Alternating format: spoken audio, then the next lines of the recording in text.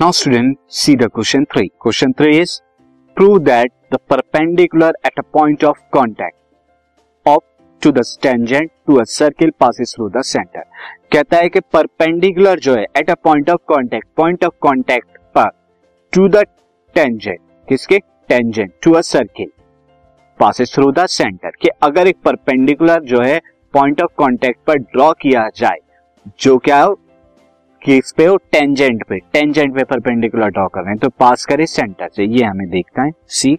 तो क्वेश्चन में हमें इस तरह का दिया है कि एक यहाँ पर क्या है सी, मैं यहाँ पर आपको बता देता हूं दिस, मैं आपको पहले ड्रॉ करके बता देता हूं स्टूडेंट सी। तो ड्रॉ करने के लिए फर्स्ट ऑफ ऑल मैं यहाँ पर आपको सी एक सर्किल जो है हम ड्रॉ करते हैं, सर्किल को यहाँ पे ड्रॉ करेंगे। अब से मैं यहाँ पर ये इसकी एक टेंजेंट ले लेता हूं जो इसके यहाँ जा रही, तो पॉइंट ऑफ कांटेक्ट यहाँ है। अब इस टेंजेंट से एक्स वाई और इसका पॉइंट ऑफ कांटेक्ट है ए, अब इस ए पर एक में परपेंडिकुलर ड्रॉ करूं तो हमें ये प्रूव करना है कि परपेंडिकुलर जो है सेंटर ओ, सेंटर अगर से इसका ओ है तो इससे जो है पास होगा।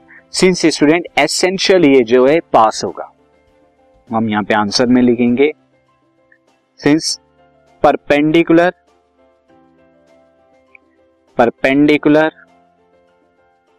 Is essentially passes through the center, centre से जरूर पास होगा। क्यों पास होगा? Since we know that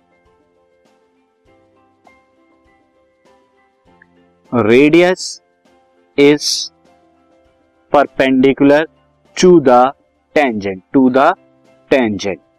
at point of contact, tangent at point of point of contact पे वो क्या होता है परपेंडिकुलर होती है और देयरफॉर ये एक परपेंडिकुलर है, so therefore it is a tangent. So perpendicular